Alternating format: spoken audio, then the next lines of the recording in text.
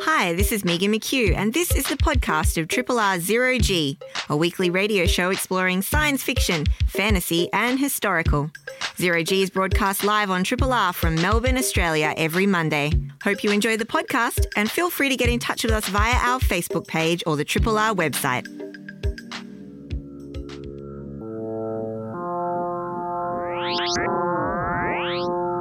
Zero G.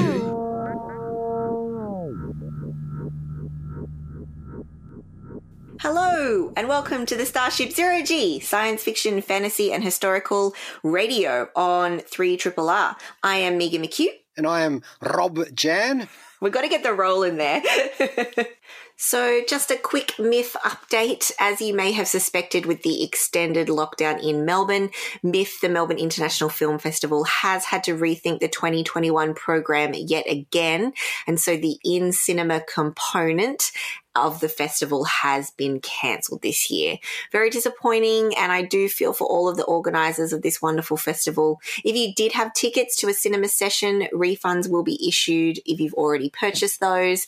And at the moment, regional sessions are still going ahead, but I would urge you, if you're interested in those, to keep an eye on any updates on the MIF website. However, the online streaming component of the MIF Festival is still alive and well, and that is available on the MIF Play platform. There's over 100 titles there available to rent for you to enjoy in your living room, and 30 titles have been added since this announcement. If you were planning to hit a cinema to watch one of the films, or even if you weren't, I would still encourage you to check out the MIF program of what is streaming on the MIF Play platform, and I'm sure you'll find something there to whet any crazy film appetite you might have. Here at Zero G and Triple R in general, we do love MIF and urge you to still consider supporting this festival and the filmmakers by watching from home. And just as a note too, the MIF Shorts packages are actually all available for free on there, so you can check those out with no cost to you as well. The MIF program online will be streaming until Sunday the 22nd of August, and you can find all the details for that at mif.com.au. And on today's show, we've got a bit of a quest in the making, a musical quest and a mythical one. We're going to kick off and talk a little bit about some Apple TV shows, actually. Both of them are Mythic Quest, a workplace comedy about a video game studio, and then we're also going to follow that up with Schmigadoon. I thought I'd let you take that one, Rob, and have a look at the musical comedy that's also showing on Apple TV. So our title today is Mythic Quest Zero G Expansion, and our podcast title is Schmigapod. I actually feel really stoked to do these shows today because they are genre comedy. I think we could really use a laugh at the moment. Agree. We were considering a few other options and they were all a bit more dire than these, let's just say. So I think we've gone with a more upbeat Zero G for today's show, which I'm pretty down with because I think some lighter content is just what the doctor ordered. So shall we jump into Mythic Quest? Mythic Quest is showing on Apple TV, and it's co-created by Charlie Day, Megan Gantz, and Rob McElhenney. And you might recognize those names if you're a fan of Always Sunny in Philadelphia, which I am, because these guys are also creators of that show and also Star. We have, Megan and Rob? Yeah, exactly. That should have been our show title. So this is another workplace comedy. It's not in the realm of local government, a hospital, a police station, or a live skit show on NBC this time, but it's actually set at a video game studio that makes the popular fictional MMORPG, which is a massively multiplayer online role-playing game, Mythic Quest. And we begin our show as our team of developers, engineers, creative directors, and producers are about to release an expansion called Raven's Banquet. So that is how we kick off season 1, which is comprised of 9 episodes. Then we have a sneaky 2 bonus episodes at the end of season 1. And then season 2 is another 9 episodes. So all of these episodes and all of this comedy goodness is up on Apple TV now. so you can binge it all if you so desire. I whipped through all of this in pretty quick order. And Rob, you've made a little bit of a start on it as well. Yes, I'm 3 episodes into it. Let me just say right up front, this is easily one of those shows that I can just say, yeah, I'm just going to watch this as my sitcom of the week or whatever, because I am enjoying the heck out of it.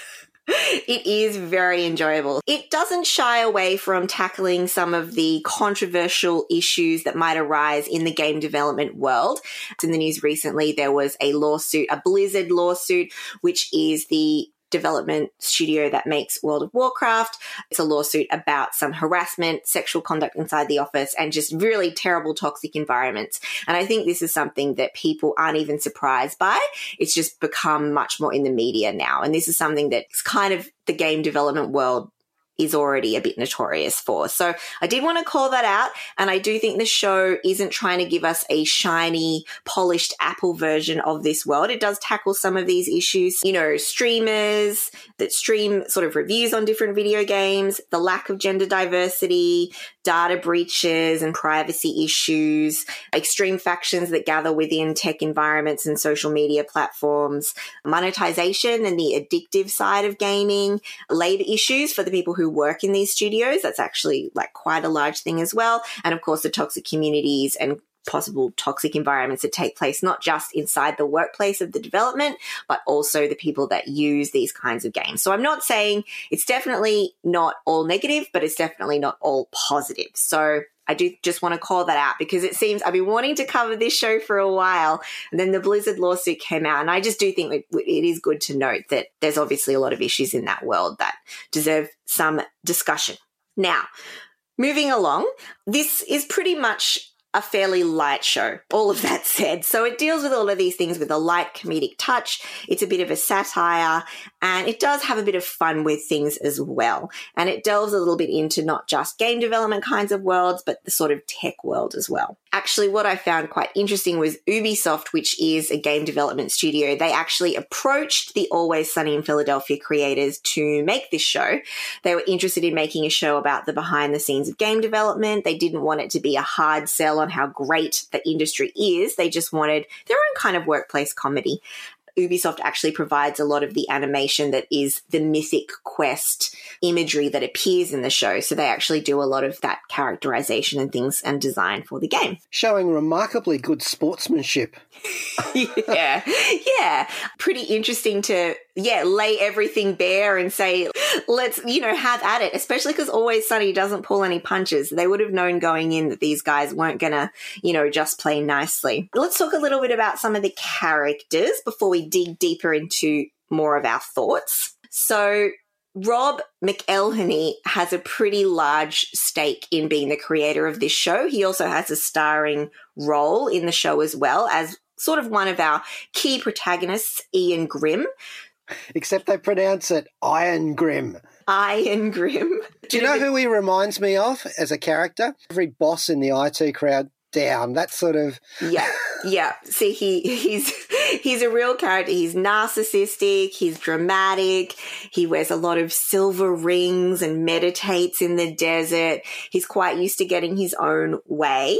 And we do learn a little bit more about this character as we go. So it is quite interesting that a lot of people who produce this show also star. Another person who does star as well as produce is David Hornsby. So he stars as David Brittlesby, who is an executive producer on Mythic Quest and also a producer of the show Mythic Quest. And then adding to the cast as well, we have Poppy Lee. So Poppy is a character. She's Australian, which I enjoy. They let her keep her accent and her nationality. She's the lead engineer of Mythic Quest, and she's played by Charlotte Nickdow. And Charlotte Nickdow, actually, I thought you might like this, Rob. She has starred in Thor Ragnarok as the actress who plays Sif in the little play that Loki puts on. Indeed, yes. I found myself identifying with her character a lot. She's a very interesting character, lots of emphatic hand movements. She's a little bit indignant. She's very dedicated, and she's often described, as a genius, but that doesn't necessarily mean she has everything stitched up either. She's also got her own struggles, let's say. She's never been to a dinner party in her life in spite of her protestations. Until dinner party. And there's hand movements that go with that. There's an exchange between Poppy where she's listening to Iron Grimm hold forth, and she says, "Can you hear yourself?" And Iron says, "No, but I wish I could." I got to say, I love Poppy. I think she's probably going to be a divisive character, but that actress brought that character in and they rewrote Poppy. Like they said, nope, we want you to play her and our vision, scrap that. We'll go like what you're bringing. This is what we want. And she had such good chemistry with Rob McElhenney as well. And so I think that it all worked. So, yeah.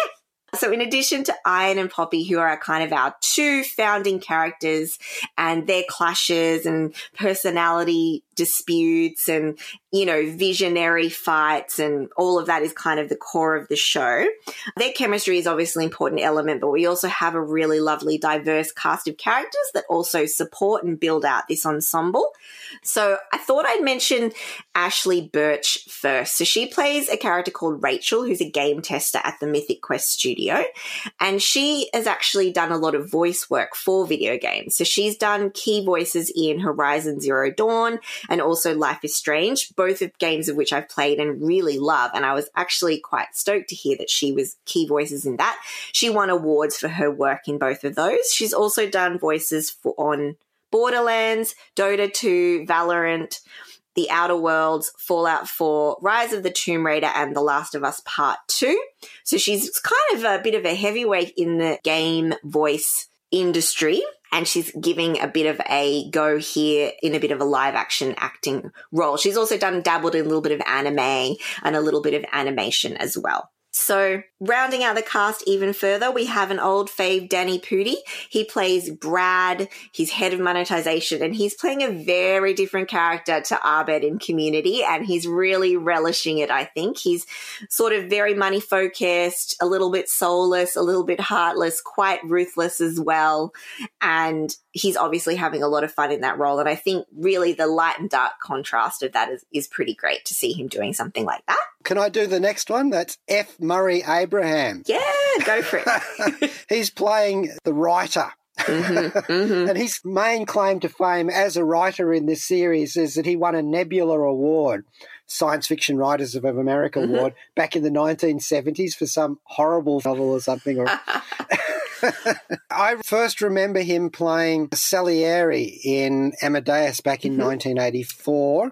Won an Oscar for that one. I think a Golden Globe and a BAFTA nomination too. But I also know him from Star Trek Insurrection and Scarface, but Name of the Rose back in 86 as well. That was an important one that I recall him from. And do you remember his voice from Isle of Dogs?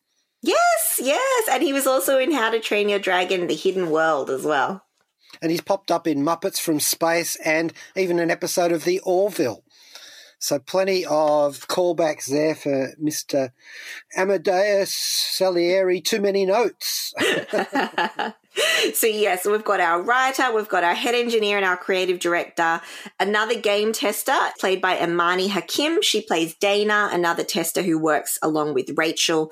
And then we also have, as I mentioned, David Hornsby, who plays David Brittlesby, who's a bit of a kind of a foil. He's a little bit bumbling. He's very sensitive. He's kind of the nice guy, and nice guys always finish last, unfortunately, at MQ. And he has an assistant called Jo. Now, Jo is quite the character. She's played by Jessie Ennis, and we've seen her before in Better Call Saul and Veep. And Jo she's really just trying to make her way in the world, and she's got a real unique way of looking at things. Let's just say that. So there's a lot of comedy moments there between the two of them. I thought that the characters all represented archetypes from a game. Oh, yeah. Yeah, you could assemble a dungeon crew it would all work. Yeah. Apart from the fact that they all keep battle axes and swords and shields and stuff kicking around in the office for inspiration, and shovels too. Yeah, the shovel. Can't forget the shovel. So I will say I do agree, but I think one of the strengths of the show is that you get a little bit more about each of these archetypes as we delve a bit deeper into the show. Before we get into that, I did want to shout out, I read a couple of interviews with Rob McElhenney, who I said takes a big role in the creation and kind of creative direction of the show.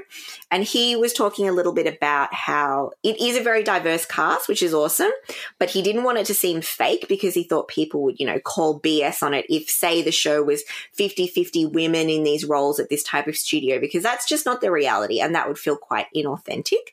So on purpose, it kind of deals with the gender imbalance there. And he sort of called out and said that you'll notice a lot of the males that work in this fictional studio are older and the women are younger. And that just is a reality because gaming companies and a lot of tech corporations, and I can definitely say that from experience as well, that women are being brought in, but there aren't a lot of older women in the industry because they just didn't start out when they were young, like a lot of the males. There's more and more women, but they tend to be younger or newer to the industry. So as one of those, I definitely thought that rang true, and I thought that was very interesting that he paid the attention to that and tried to make it a bit of a point as well as not pressing the point too much. So maybe before we delve a little bit more into our thoughts, let's hear a track. So there's some really great, rousing in-game music, but I thought we'd actually play a little bit of a track that's used as more of a episode song. So this plays in the credits of a standalone episode in season 1. Now this is Une année sans lumière, and it is by Arcade Fire, which is partly why I picked it, because bit of a throwback to Arcade Fire from their album Funeral. And this one plays in episode 5 of season 1, the episode called A Dark Quiet Death. Hi there, I'm Jen Saska. And I'm Sylvia Saska. And we're the Twisted Twins. And you're listening to Zero G on 3 Triple RFM. Did you love it? Was it good for you too? Heck yeah. Yes, Arcade Fire with Une année sans lumière. That's my gentle attempt at saying that somewhat correctly. That song played in the episode A Dark Quiet Death, which appeared in season 1 of the TV show, probably couldn't even call it that anymore. The show Mythic Quest, now streaming on Apple TV+. So we had a little chat about the characters and the general premise. This, for me, is kind of the center of my Venn diagram. I love video games, I work in tech, and I love Always Sunny in Philadelphia. So smack dab in the middle sits Mythic Quest, or MQ, for me. So I, right off the bat, was ready to give this show time and ready to like it, basically. It already had me gunning for it. I'm interested to hear what your thoughts were, Rob, as someone who's sort of just, a couple of episodes in. So I kind of came into it reasonably sort of unprepared. Mm-hmm. I knew it was about gaming. So it does overlap with some of my interests, online gaming. Mm-hmm. Mm-hmm. In that respect, it confirms everything I've ever thought about developers. I watched it with my partner, Gail, and we were both sitting there going, aha! Art and commerce. Yes, this is how it all mixes together, Mm-hmm, loot crates, and it felt very, very real. Yeah. I also like my comedies smart with dialogue that I want to go back and listen to again. Yeah. And this show has that in spades or shovels, as the case may be. Mm-hmm. It had wonderful gags that gave me the whole in-universe sort of feeling, like segues would be done through game play. Yes. And they would use epic music from the game to shift scenes and stuff like that. It was just gold. I also felt it had very much of a feeling of the IT crowd to it, complete with a dungeon where they kept their community liaison person. Sue! Poor old Sue. And she's obviously gone just a little bit loopy from being stuck away listening to the toxic online commentary from the fans and the players. I love the fact that they did have an online reviewer who's like a kid. Yes. They all live and die upon Pooty_shoes reviews of their expansion modules and anything that happens in the game. He's basically so toxic. I think it's calling out a lot of things and having Pooty Shoe, that's got to be a reference to PewDiePie, which is he's a huge gaming YouTuber. He's not a child, but I feel like there's a bit of a combo going on there. And some of the dialogue, first off, Iron Grim, the creator of Mythic Quest, I love the fact that he's got a big mural on his office wall that's one of the warriors from the game. and his office window opens out from the groin of this warrior. So there's a lot of stuff in the background of this that just cracked me up all the time, from the fact that F. Murray Abrams' writing character has this little leather-bound journal that he writes down his ideas in with a twee little holder on it to put his pen in at all times. And he's also got a matching hip flask. He's a bit of a souse. He is. I will say, Rob, hearing you say that, I want us to reconvene once you've watched all the episodes, because I think there's a lot in store for you. I mean, it's really fun, and you're only a couple of episodes in and liking it. I will say, which is a great sign. I will say, for me, it took a couple to get really going. I do feel the show finds its stride after the season 1 standalone episode, which I mentioned earlier, episode 5, A Dark Quiet Death. I think after that point, it actually finds its groove and really, sets off and starts to dig a bit deeper into some of the themes and move away from being sort of a shallow exploration and bringing up some interesting thoughts and ideas. So I think the more time you give it, the more you'll like it. Also, there are standalone episodes and they really shine. There's also the two bonus episodes I mentioned. Now, one of them was filmed during the pandemic and deals with the pandemic. That one's called Quarantine. There's another special episode called Everlight. Both of those are amazing. The Quarantine one is very, very relevant to the real-life experience of the show when it was filming, because they had a big outbreak amongst the cast, and it was quite well reported at the time.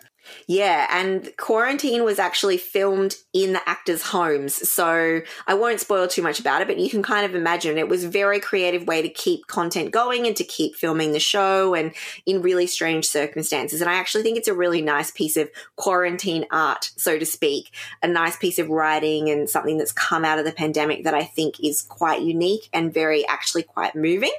So the standalone Dark Quiet Death, I think, is often held up as one of the really great episodes. It's written by Rob's sister Katie McElhenney, and it guest stars Jake Johnson, who we know from New Girl, and he was also in a movie called Drinking Buddies and a whole bunch of other stuff, and Kristen Milioti, who we know from Palm Springs, and they star as Doc and Bean in that episode, and they are so wonderful together, so charismatic and watchable, and that episode for me was kind of one of my favorites. I don't want to dig too much into the standalones because I really want you to explore those for yourself, especially you, Rob. Let's reconvene once you've watched it all. It surprises you. I do think on one level it is just a simple workplace comedy. It's not really tackling anything with particular new fresh wit. Like, it's doing a witty job, but it's not particularly fresh, except for a couple of places where you're like, oh, it actually is being clever, it has something to say, and it builds on the kind of foundations that it makes earlier on. Overall, it's a yes from me. A yes from you? Well, in the Poopy_Shoe, the reviewer, Pooty Shoe, he has this quite absurd rating system, that the butthole review system of how many buttholes does this part of the game get. We, of course, are in Zero G. We would never do anything as silly as that. In my maybe review scale, definitely give this a yeah. Mm-hmm. It's fun. Yeah. It's smart. I particularly love the episode where they find out that there's an unsavoury subculture patronising their game and the way they deal with it. It's actually fairly well worked out. Yeah. And there's even a reference to Raiders of the Lost Ark in this story that I just thought, a visual gag that I thought was great. I think this is just a standout sitcom. Yeah. And it goes into my must-watch list, so I'm going to persevere through the entire series.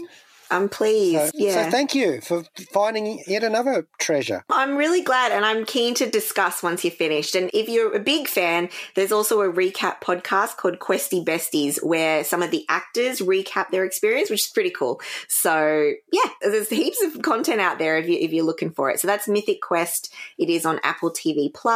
Both seasons and the 2 special episodes are available on there now. And that is Mythic Quest. And I'm surprised that there actually doesn't seem to be a game with that name already. No, I know. And Raven's Banquet. They do such a good job of sending it up. I bet you there will appear one at some point. Yeah. Moving on to another television show on the same platform. Look at us go. Apple TV Plus. Yep. It's Schmigadoon. Now, without casting any shade on a beloved art form, I'm not really a big fan of general musicals, but Parade One passed with a hint of genre discordance, and I'm there before you can sing Carrie, Oklahoma. Yeah, Camelot, the Addams Family musical, A Funny Thing Happened on the Way to the Forum, Brigadoon. Yep. Cats, Phantom of the Opera, Man of La Mancha, West Side Story, Sweeney Todd, anything Sondheim really, and pretty much all of those uproarious Gilbert and Sullivan comic operas. Jeff Wayne's War of the Worlds, and Sing Ho for the musical episodes of Buffy the Vampire Slayer. Oh, of course. Supernatural and Xena Warrior Princess. And I hear they even did a musical adaptation of Stephen King's Carrie for the Riverdale series. Yes.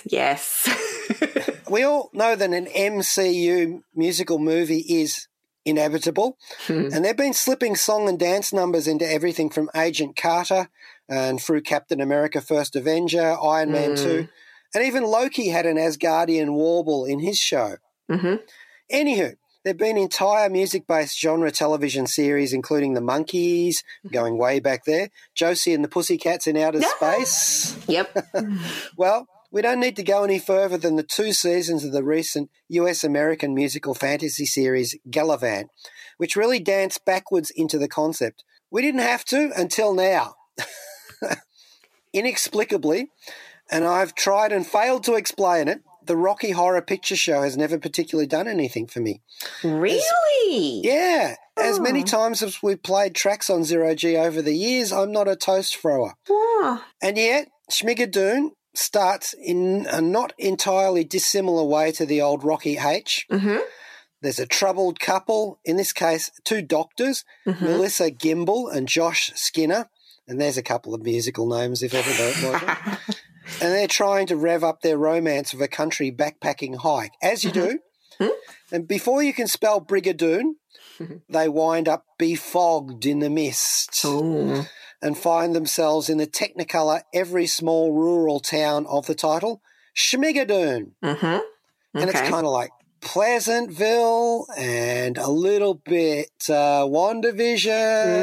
Okay, all right. But all set to music. I'll just let you know that Keegan-Michael Key plays Dr. Josh Skinner, and he was the co-creator and co-star alongside Jordan Peele in Key and Peele. He's appeared in one of the Fargo series, Parks and Recreation, Mad TV, Tomorrowland, and a voice actor in Hotel Transylvania, the Lego Movie, and Toy Story 4, and we heard him as the Ritual Master in Dark Crystal Age of Resistance. But his greatest credit is that he played a veteran Marine in Shane Black's The Predator. Or is that his greatest credit? He did a cameo in a weird Al Yankovic video. That's it. That's it. Say no more about Keegan-Michael Key. Cecily Strong plays Dr. Melissa Gimble, and we've seen her before as a cast member of Saturday Night Live. And she was also Mayor Bradley's assistant in the Ghostbusters movie with Jennifer Lynch. That's the 2016 reboot.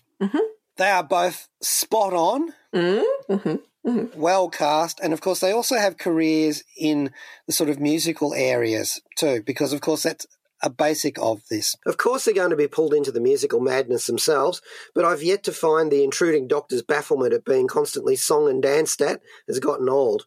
At the same time, they will also be the catalyst that changes the town in many ways. For example, there's a deep take on the gay subtext of many Golden Age musicals that's quite moving when Melissa inspires it to be brought into the foreground. Schmiggy is a serenading stitch-up of couples sitcoms and all. They're not afraid to tickle the trope of one of the pair teasing the other because they've misconstrued a commonly understood phrase or saying. In the IT crowd, it was Jen asking not to be put up on a pedal stool or maintaining that something had been a bit of a damp squid. Here it's an adorably skewed take on Dog Eat Dog. Now, Schmigadoon, it's an American series. It's created by Cinco Paul and Ken Daurio, who are a writing duo.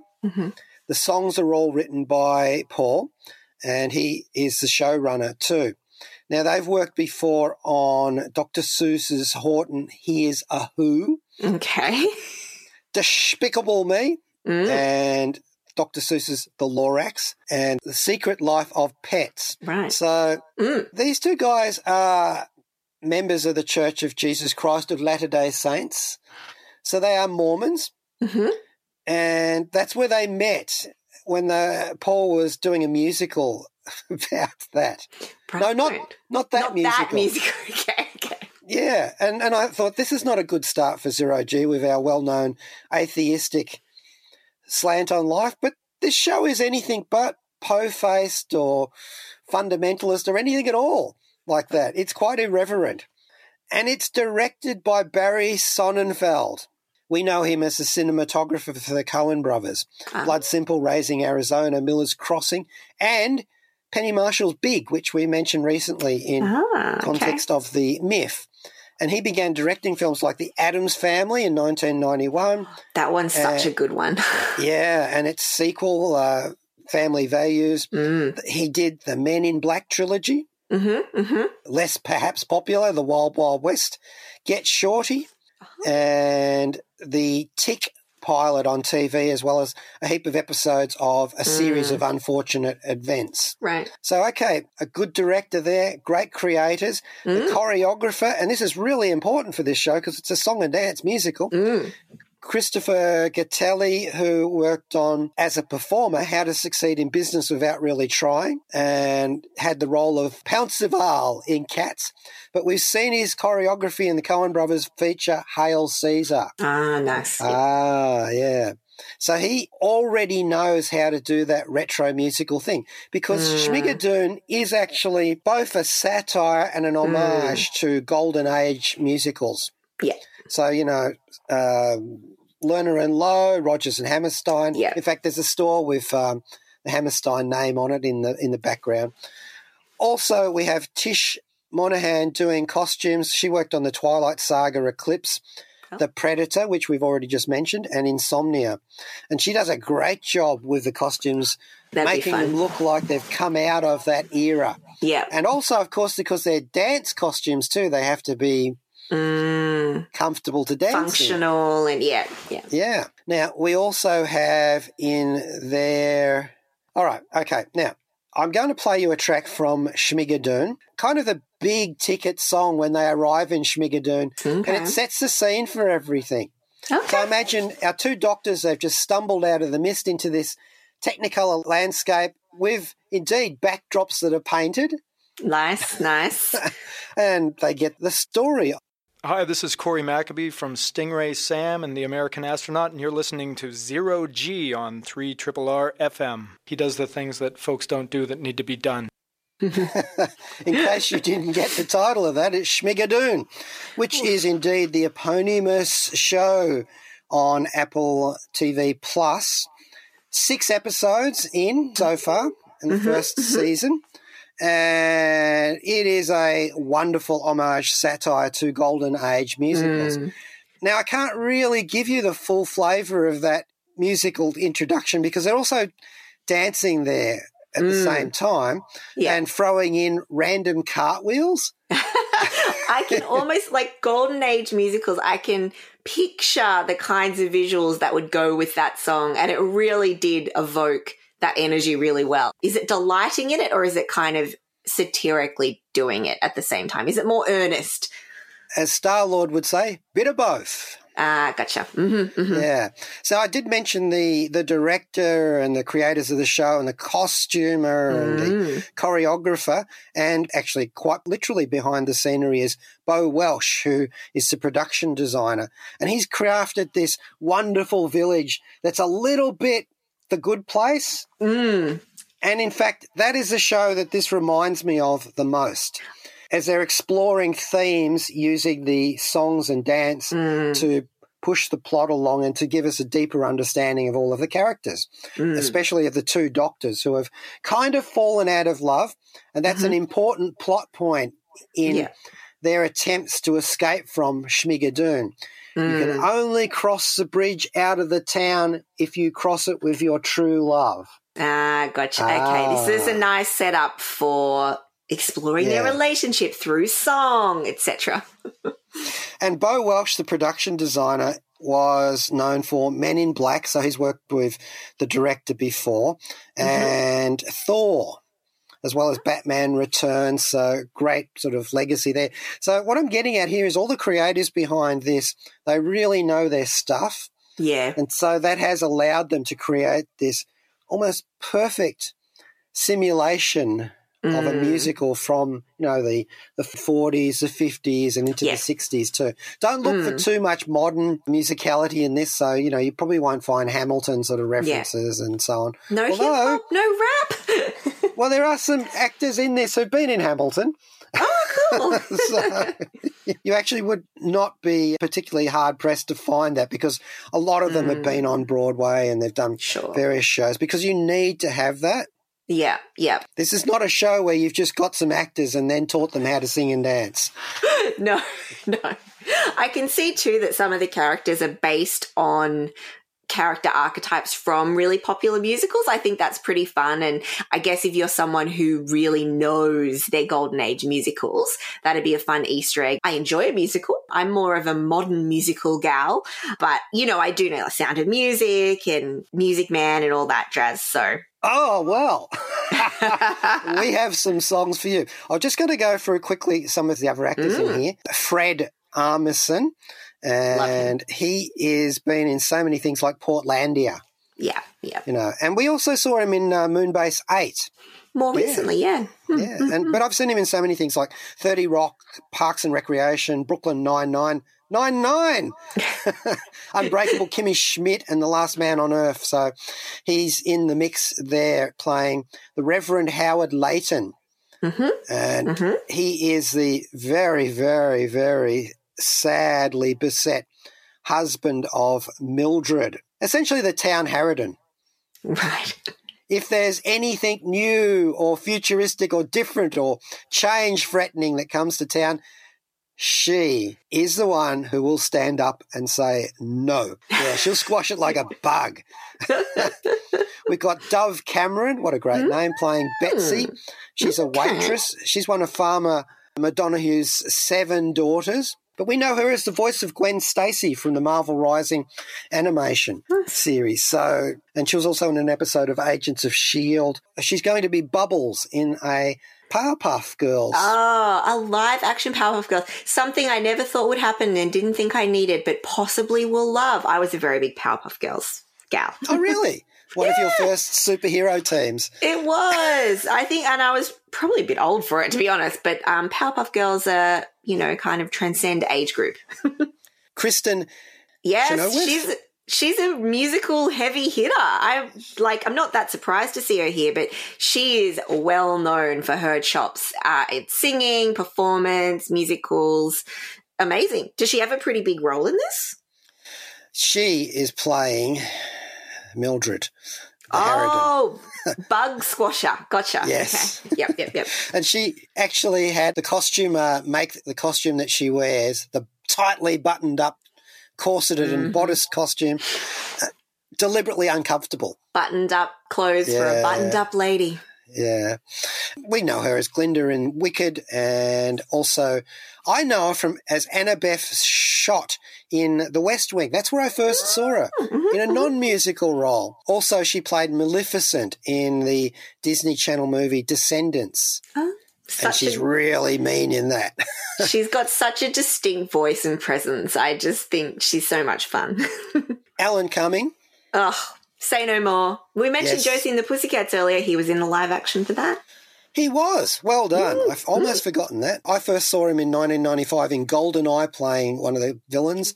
Saturnus in the Titus movie. He was King James in the Doctor Who episode The Witchfinders.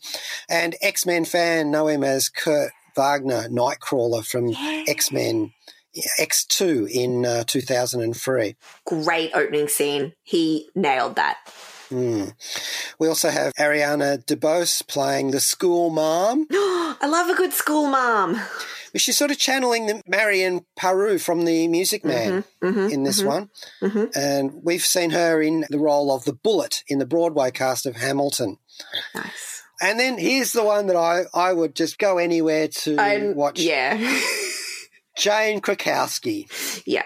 She's a fave, and we know she can sing. She loves to sing in her shows, as she should. She's got a great voice. She plays Countess Gabrielle von Blurcom. Oh, I love it already. Yeah, so they're riffing off the Baroness from The Sound of Music in that one. Yeah. And in her case, she gets some of the great lines. She's a countess, and she also invented stainless steel. I love that. That's random. Just a detail that they throw in and constantly riff off. People are always complimenting her, saying, "Oh, well, I use stainless steel pots and pans. Thank you." What a detail. At one stage, the Countess demurs about having invented stainless steel. "Oh, please, I dabble in aluminothermic reduction processes and I got lucky." Okay, this show, like we were saying before about Mythic Quest, one where you got to go, did I hear that? Did they just say that? They did. And you just go, oh, this is so damn cool. So, yeah, smart, funny, great choreography for the dancers, a lot of call-outs to little details of other musicals, a lot of direct riffs off of musicals. Yeah. You'll know some of the lyrics and some of the compositions that are just off, like that Schmigadoon is obviously Oklahoma reworked at the start there. You will know Music Man songs, and some of them you might actually have to hunt for because they're being a little bit cagey there. Everything has a Technicolor non-reality that makes this an alternate reality that plays so well to the themes and tropes that they're working on.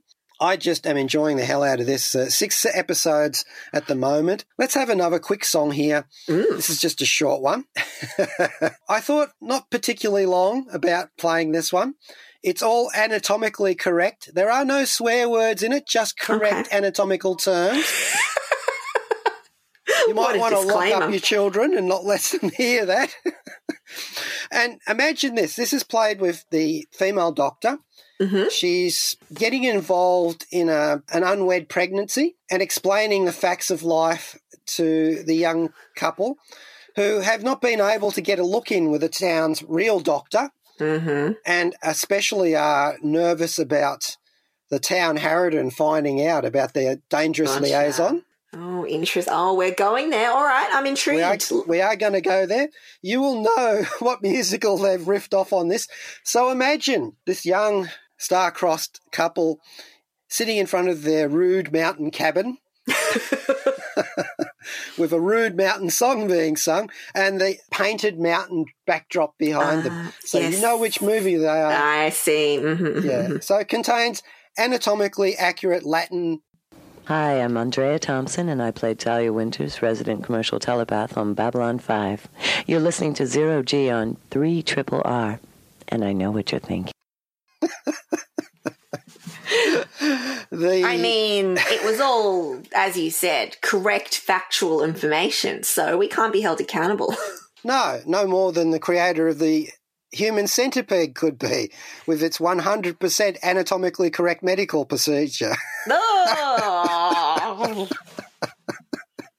They're actually doing this in front of a majestic painted mountain backdrop. I can imagine. I feel like it's very clear. I wonder what the kind of legal implications are around this kind of, I guess it's a parody song. I don't know if you're allowed to do that. Like parodies are okay for familiar tunes, because if we're really lending this heavily from the golden age hits, I wonder if there's a legal grey area there. I don't know, not to put on my downer hat and get all legal about things, but I'm curious. In this case, as Mildred Layton, the town busybody, says her ancestors founded Schmigadoon, and their first words when they came into the valley were, "No one will find us here." So perhaps that's the principle that they're running. Do you think you could enjoy this show even if you're not very familiar with musicals or you're not that much of a fan of the Golden Age musicals? Well, chances are if you're not that much of a fan of them, then you'll at least recognise the tropes. I would say because a lot of these are carried through into modern musicals. Absolutely, yeah. I mean, I'm not saying that you have to have lived in the 1940s or 50s or 60s. You know, people of Captain America's era, Steve Rogers would probably enjoy it. No, so this is Schmigadoon. We're talking about it on Zero G because it's a fantasy genre musical television show on Apple TV Plus. And it is the perfect lockdown show. Although, technically speaking, they are locked doon, as you would say in Brigadoon, because the two characters who are trapped in this musical can't escape. Well, there you go. Parallels. But you know what? The pandemic would be a hell of a lot more fun if it had songs and dance. And I don't mean St. Vitus's dance, so it's not quite the same as that. All right, now that's about it for Zero G for today. I commend that show to you as I do Mythic Quest. Yeah, get on them. Like I said, Mythic Quest, even if you're not grabbed by it straight away, give it a chance. Just let it simmer. And we will get some simmering here with an outtrack called Tribulation. And this is actually Mildred Layton. She's actually the mover and shaker of this. She's trying to raise perhaps not a lynch mob, perhaps not a bunch of peasants waving pitchforks and flaming torches. I almost said Human Torch there. And that's influenced because one of the doctors is actually a Marvel Comics fan. Oh, wow. They are riffing off Trouble in River City from The Music Man in this one, from Schmigadoon. All right, that's about it for Zero G today. And I'm just feeling so happy I will not burst into song alongside these people. Yeah. Imagine Christine Chenoweth doing this song with her face basically pruned up with a vinegarish expression that is just so sharp that it could carve the moral justification of this town into marble. Thank you to Kayla Larson, our podcaster. Thank you to Joe Brunatic coming up next with Astral Glamour. Thank you, Megan. Thank you, Rob.